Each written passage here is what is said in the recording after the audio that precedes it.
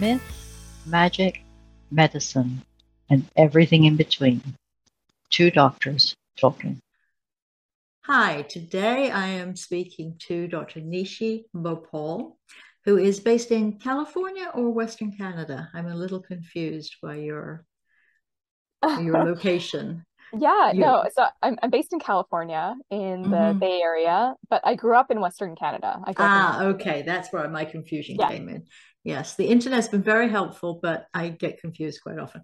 Okay, so, and I do know that you are a psychiatrist. Did you add sleep medicine to your practice, or did you switch over to just concentrate on sleep medicine? So I'm a psychiatrist, so I did my residency in psychiatry. I actually started out Mm-hmm. doing internal medicine. I matched into internal medicine. And I did that for a year and realized it wasn't quite for me. So I ended up switching into psychiatry after my intern year. And Mm-hmm. then when I was doing my psych residency, I discovered sleep medicine. I Mm-hmm. didn't even know that was a specialty that one could study. And I discovered it actually through one of my internal medicine senior residents. And so she was going into a sleep fellowship. And so I found out that there was actually quite a um, famous sleep center at the hospital where I was training in psychiatry. So I ended up doing rotations with them and I got really interested and I got to see the overlap between mental health and sleep and physical health and just how truly multidisciplinary sleep medicine is. So I ended up doing a sleep medicine fellowship after my psychiatry residency. Can I just ask a question there? Do you notice, are a lot of psychiatric illnesses also involve sleep disorders?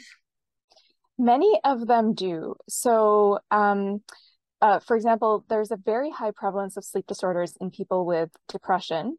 Mm-hmm. There's actually a bidirectional relationship with mental health disorders and sleep disorders.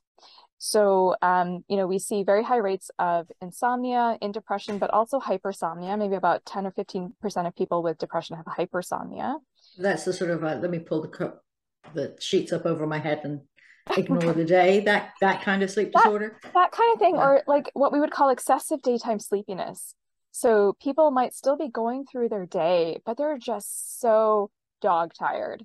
They Mm-hmm. have brain fog, they have fatigue, they might even have sleep attacks or feel like they just need to take a nap in the middle of the day. So they're pushing through, right? So Mm-hmm. I see a lot of these patients in my practice. They're really like just hanging on by a thread, pushing through, but they're so darn tired. And on an Epworth sleepiness scale, which is how we would assess a person's level of daytime sleepiness, they'll score over 10. And I'll see people with scores of like 15 or more. Um, Do most of those people self-report depression? Because I mean, I'm just thinking if I was a general practitioner and somebody came in and said, I just can't stay awake, probably my go-to would be, oh, maybe you've got sleep apnea. How would you tease that out at the general level first before you decide who you're going to send somebody to? Sleep apnea is a great consideration. So that's pretty high on the differential. And then even with people who have depression, about 1 in 5 people with depression have undiagnosed sleep apnea. So Mm-hmm. it's quite common. But yeah, sleep apnea is certainly in the differential. But I would just start by taking a really good history, right? Like that's what it always comes back Oh, to. yeah, back to the basics. Remember that thing we used to do? Yeah, so Yeah. I start with just a really good history and just start to tease out what's going on with their sleep. So questions I like to ask are what time do you go to bed and what time do you Mm-hmm. fall asleep? Because that's not always the same time. What Mm-hmm. time do you wake up and what time do you get out of bed? Do you snore? Does your bed partner notice any apneas or unusual behaviors in your sleep? Do you feel a need to nap during the day? What's your sleep schedule on weekdays versus weekends? So there's lots of data you can get just from a really good history. Now, I know with family docs and even psychiatrists, we Yeah. don't have a ton of In, time to in do in that. the 5 minutes that you have with your Yeah, patient, yeah. yeah. So I have a pretty rigorous screening form that I have patients do before I see them for an intake. So I actually put all these questions on the form, and then we'll investigate further during a session. It might take a few sessions to really figure it out. But the rating scales are helpful as well. So there's the Epworth Sleepiness Scale to assess levels of daytime sleepiness. You'll see scores on that really low, though, with people who have insomnia. because they have so much hypervigilance during the day that they're going to score really low on that.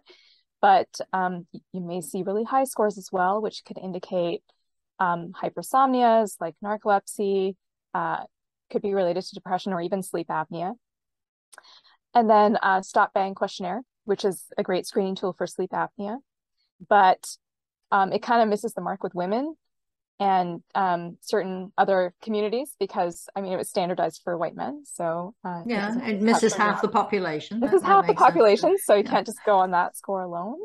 Sleep apnea is really subtle in women too. We can talk about that if there's interest there. But yeah, so I mean, it really comes down to history, doing some of these screening tools, and then if you're not sure, send them to a sleep doctor or send them for a sleep study if you don't have a sleep specialist in your area, and just get a better look at what's going on. So you send them to, if you really have no idea, you would go sleep, not psych first. send to sleep first. Yeah, I mean, I'm a little bit biased because I'm always looking for sleep issues, because it's so fundamental, right? Like if you're not sleeping well, it's going to affect your mental health. And honestly, since the invention of the electric light, I think most people have been sleep deprived. Yeah. We've all been sleep deprived. It's just wreaked havoc on our sleep patterns and our daily routines. So yeah. Okay, so I, Joe Blow, GP, have sent you a patient and you are evaluating said patient. What would be the sorts of things after the screening? What are the sorts of tests that you might be doing for them?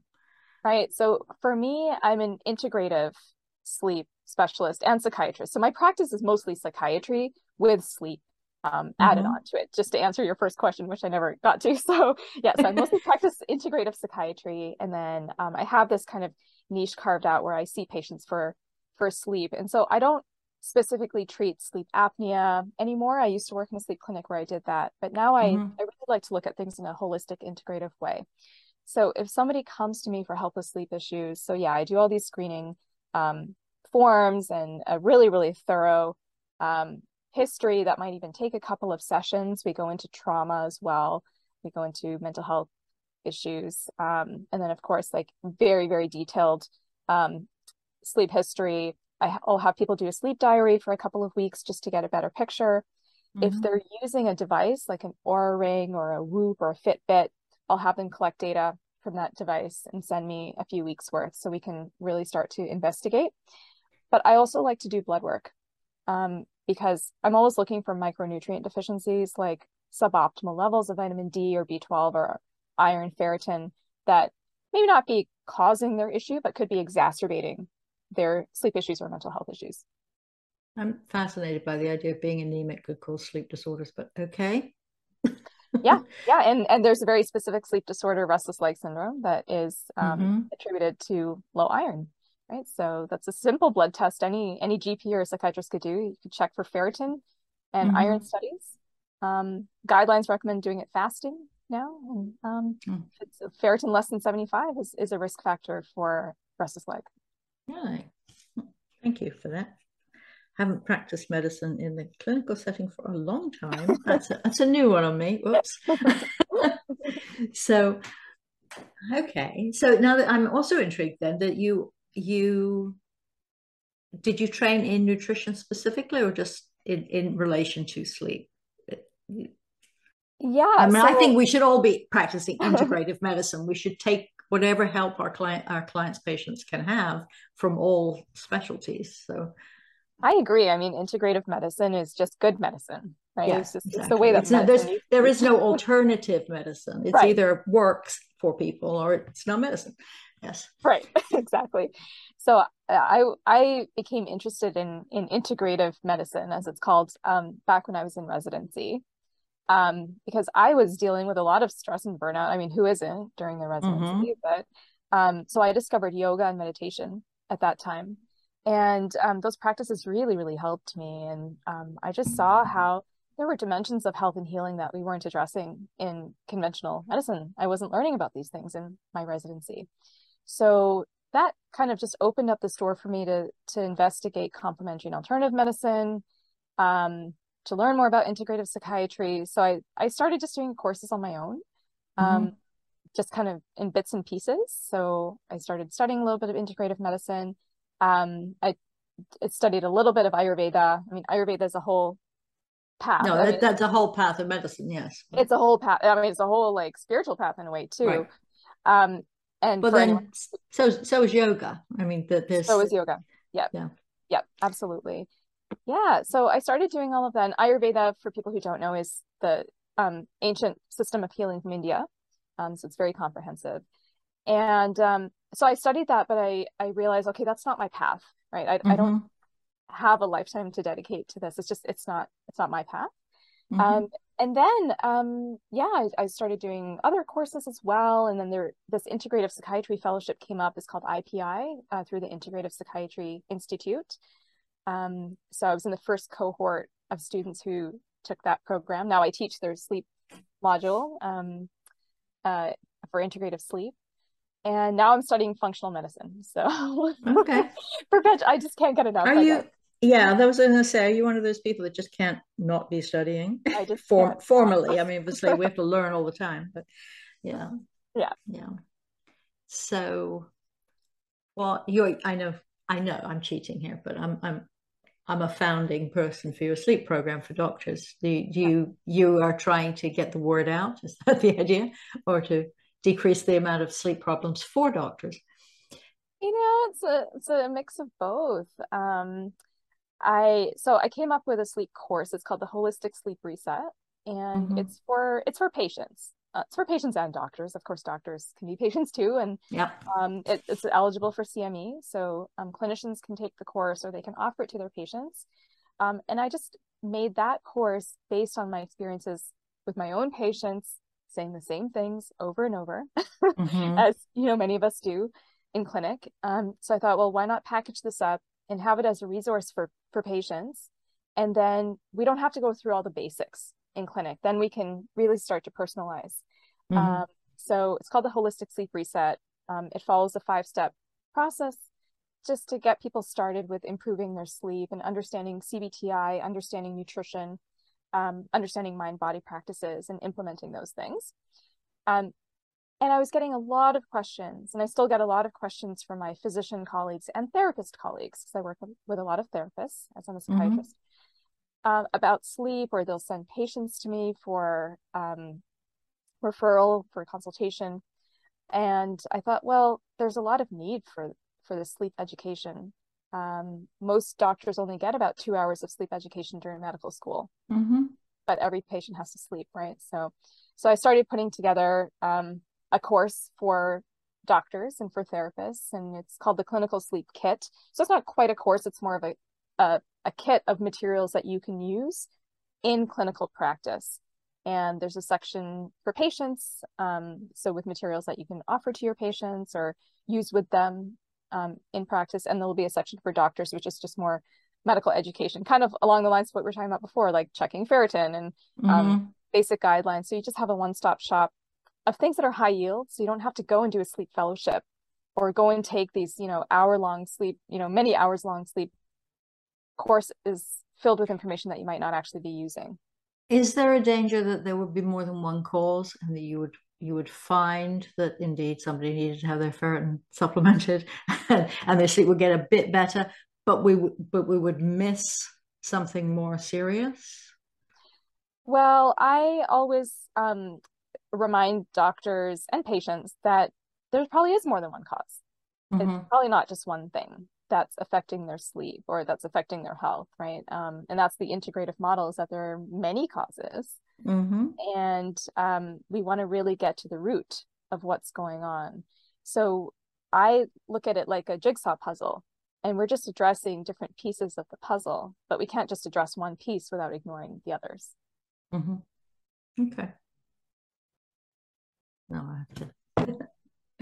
So, how about the doctor who is chronically sleep deprived? Is there anything they can do to improve the situation apart from quitting medicine and going for a 9-to-5 job? What can they do to help themselves more efficiently sleep? Yeah. So, I mean, who isn't chronically sleep deprived, right? Like we live in a chronically sleep deprived society. Sleep is actually a public health crisis. The CDC has proclaimed that. So a few things that I would recommend. One is just I'm a psychiatrist, so I'm always asking people, well, what is your relationship with sleep? So let's examine that. Let's ask that question is like, what is your view of sleep? How do you prioritize it? Because it really does come down to changing your relationship with sleep and partnering with it. Recognizing that it is the foundation of your health, of your mental health, that you function better when you get optimal sleep. So really making it a priority, because as you were saying before, the electric light has kind of thrown our routines into disarray. And sleep is usually the first thing to go when we're trying to catch up on things. If you're catching up on work, or you just want to catch up on that Netflix show that you've been watching, or whatever it is, sleep goes out the window. And then we end up becoming, chronically sleep deprived, and then we try to catch up, quote unquote, on the weekends or on holidays. And it just doesn't work that way. So that's the first step, is to really make sleep a priority and embrace it as something that is going to help you be more productive during the day. Okay, thank you. Another little thing that comes to mind is the concept of sleep procrastination. Like, I've had no time to myself, not consciously thinking this is, as a hypnotherapist, this isn't the conscious thought. It's just like, why am I still up at 1 o'clock? Oh, because the house is quiet and it's mine. Yeah. How can we address that? I don't, that's probably everybody on the, not everybody on the planet, but many people. They don't have to be doctors to have too many people and too many things in the day. Yeah, that's a huge one. And so actually, I have a YouTube channel on sleep, and my bedtime procrastination video, I think, is my most popular video. And it actually went viral on TikTok, I think. I didn't have TikTok, but somebody told me that. So yeah, and I think it hit home for a lot of people, because many of us struggle with this bedtime procrastination thing. This term came out of China called revenge bedtime procrastination, where it's like, you're just I don't have to go to bed. I'm not going to go to bed. I'm going to stay up and do what I want, even though I have to get up early. There's this rebelliousness that comes with that. And part of it is because we're so busy during the day, we have no time for ourselves. And then nighttime is the only quiet, delicious time that we have to really enjoy. And so we end up forgoing sleep and then staying up late and reading or watching TV or scrolling social media or whatever it is, catching up on work, whatever people are doing. But then it backfires, because then you just feel horrible the next day. And there are still 24 hours in the day, regardless of what you do with them. Yeah, exactly. So how I recommend dealing with this is, one is to start to carve out time for yourself during the day as much as you can. And what that means, it could be very, very simple. Like, it could mean just closing your eyes for 10 seconds. Like, if you're a physician, you're seeing patients, just close your eyes for 10 seconds and just breathe. So you can, activate your parasympathetic nervous system and just calm down a little bit. Take your lunch break. I tell this to all my patients. If at all possible, do it outside. Do it outside if you can. Do it outside, and don't scroll your phone while you're eating your lunch, or catch up on emails. Just give yourself, even if it's 10 minutes, right? It doesn't have to be a full hour, but take your lunch break, chew your food really well, really enjoy it. Take some time after work, just again to like decompress. Maybe it's doing a breathing practice. Maybe it's just stretching for 5 minutes, going for a walk. These small practices during the day have a big impact to regulate our sympathetic and parasympathetic nervous system. Because otherwise you're like a bullet train all day, right? Many of us are just kind of going from one thing to another. We don't slow down, and then the end of the day comes and we crash, and then we just want to veg out on the couch. And that's just not a healthy rhythm to be in. So that's what I recommend to people is number one, is to just start to carve out these little tiny practices during the day that are easy and sustainable, that you're actually going to do. So it's going to be different for everybody. And the next is to decide in the morning what your target bedtime is that night. Because if we're not intentional about it, we're just going to go through the evening. You might say, oh, let me just watch one more episode, or, I'll just finish this movie, or whatever it is. It is funny, isn't it? When you realize that those things are still going to be there tomorrow and the weekend. Yeah. they're not But we going somehow feel anywhere. we have to finish it today. Yeah, Yes. they're not going anywhere, and neither is your work going anywhere. Because I work with a Yes. lot of people in tech. I'm in the Bay Area, so Mm-hmm. they go through their workday, and then at night they're catching up on stuff. Oh no, I just need to finish this one project or whatever. Well, it's not due tomorrow. Like you can, Mm-hmm. it's still going to be there tomorrow. You have time, right? So it's this mindset of like of scarcity when it comes to time. But we have more time than we realize. And when you allow yourself to sleep, you actually give yourself more time because your brain is just, Yeah. it functions so much better on Won't be good so sleep. foggy. Yeah. Yes. Yeah. So I set your think. bedtime in the morning. So this is an important one. So decide what time you're going to go to bed, and then you work backwards and you plan your day accordingly. Mm-hmm. Are you a proponent of waking up at 5 a.m.? I disclaimer, I am not, because it feels to me like, the clock's going forward and backwards. You've still got 24 hours. But of course, it is before the kids usually. That's often why you get up, because you've got I can sip my coffee without somebody asking me for something, which is part of revenge procrastination too, I That's right. think. But That's yeah. right. So I'm a proponent of getting up at the time that works for you. Mm-hmm. I am not a 5 a.m. wake up person. That just does not align with my natural rhythm. Sorry for all the surgeons listening. This is why I didn't do surgery. It's why I did psychiatry. I can start my workday at 9 or 10 a.m.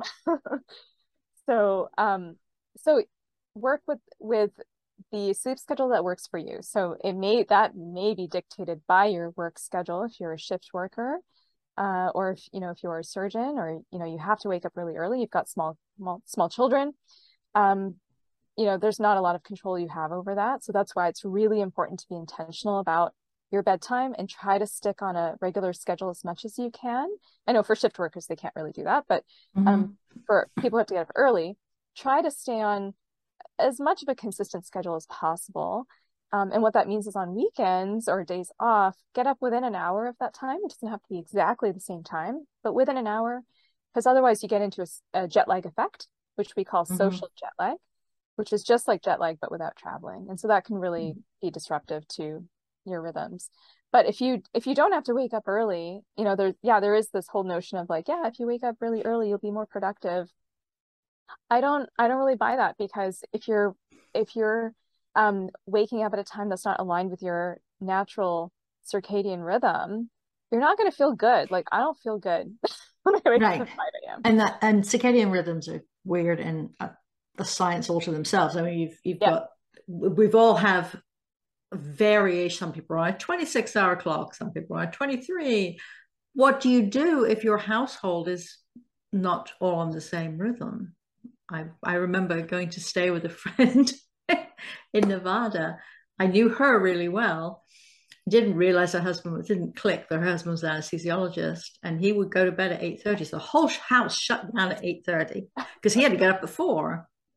It was actually very good because I was up in the mountains, so I was exhausted because I had traveled from flatland into the mountains. I needed extra sleep. It worked very well for me. But do you have any tips on how do you cope when things are sort of everybody's sort of out of whack? If you're going to be dictated to by your children having to get up at the crack of dawn for school in the US, school day starts really early, particularly for high school, Yep. which can disrupt things. So how would you suggest people attack that? Yeah. So again, it comes down to consistency. So if you don't have a lot of control over those schedules, and yeah, you have kids who have to get up early, or you have a partner and maybe it's really disruptive when they wake up at 4 a.m. or 4:30. I mean, I have patients who describe this, it's really disruptive if their partner has to get up at 4:30 or 5 a.m. and they don't have to get up till 8. And then there's, those 3.5 hours of sleep that are really impaired. To see if, one is, can you sleep in a different room? And that's it's not always a bad thing. People think about, oh, if I'm sleeping in a different room than my partner, then that means we've got serious issues in our relationship. And it doesn't. Like if you sleep better, if each of you sleeps better, it's going to be better for your relationship. So that's one thing to consider. But another is, yeah, if you have to get the kids up and ready for school, you have to drop them off or what have you, then maybe you do need to get on a more consistent routine that's a little bit earlier and kind Mm-hmm. of shift towards that. It's a tough one because yeah, I mean there's not a lot we can, I mean if you're single or if it's just a couple of you, you know, just you and your partner at home and you're on a similar schedule, it's much easier. Mm-hmm. But we do have to kind of adapt to what's going on around us. And of course, the other thing that completely throws young adults, or usually young adults, when you have a baby and all of a sudden nobody sleeps. Nobody. Do you, I assume you don't see infants for sleep disorders, but do you have any advice for people who have that challenge, which can go on for quite a few years?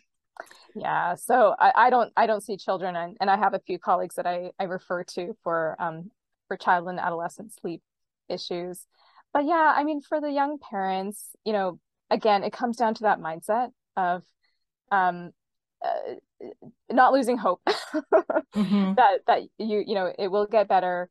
You know, you will be able to kind of get onto a routine at some point.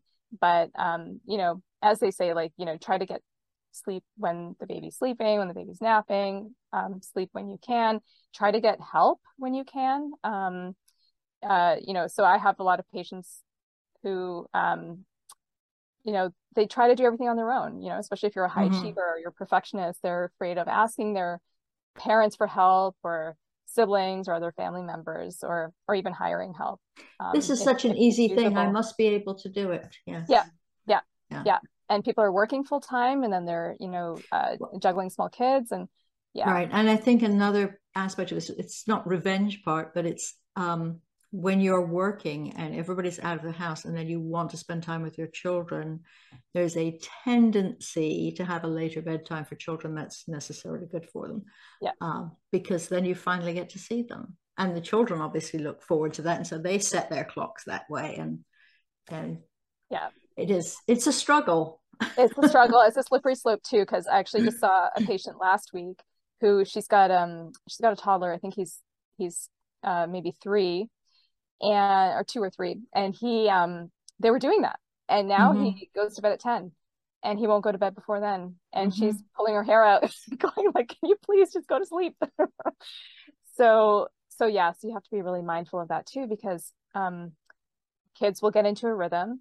And, Mm-hmm. you know, as adults, we need routine, but kids really need routines. And so if Right. they're on now a later routine, it's hard to shift them out of that.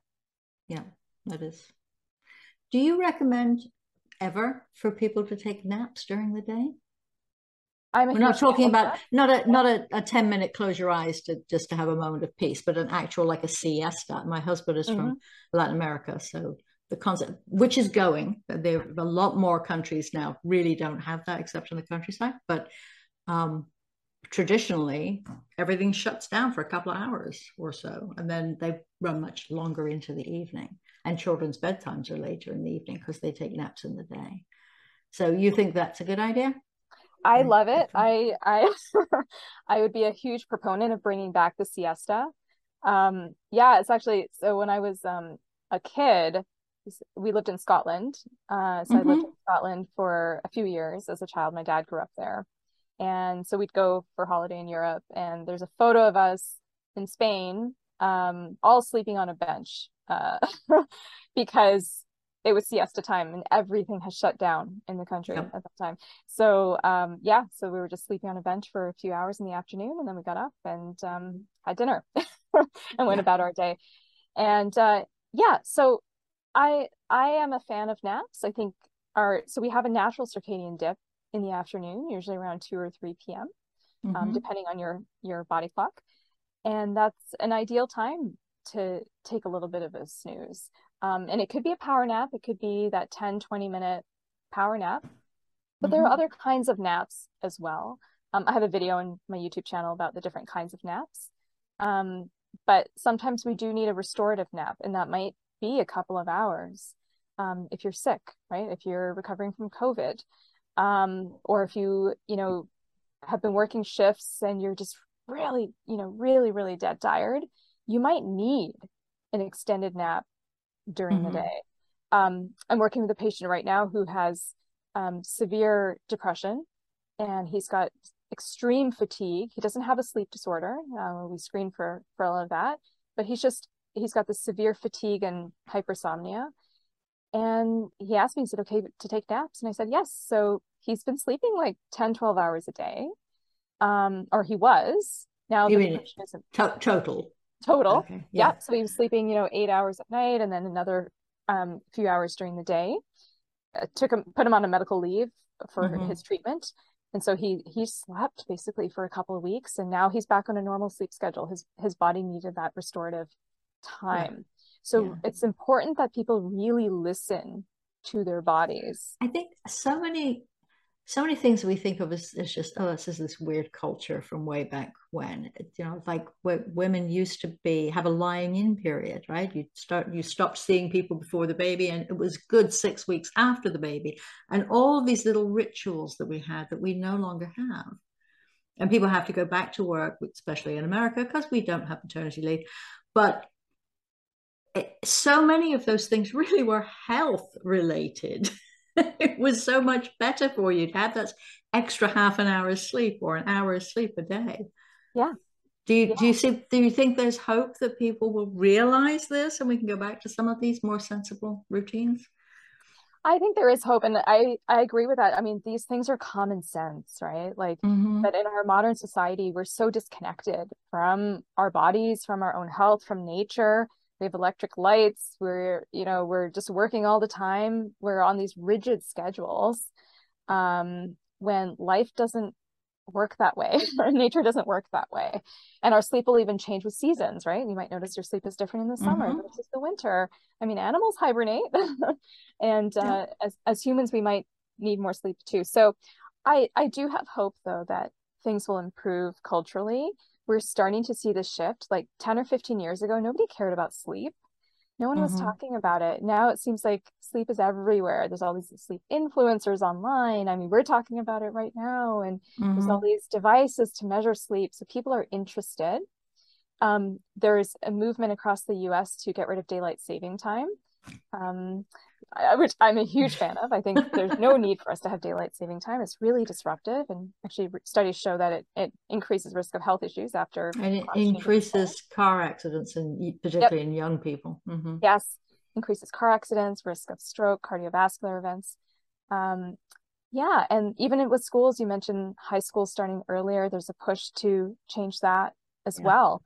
So I think there is hope. Things are changing. People are becoming more aware. It's going to take time, but I'm hopeful. Good. So we're kind of getting to that time. So would you like to give another little plug for your course? When will your toolkit for clinicians be available? Do you have any idea?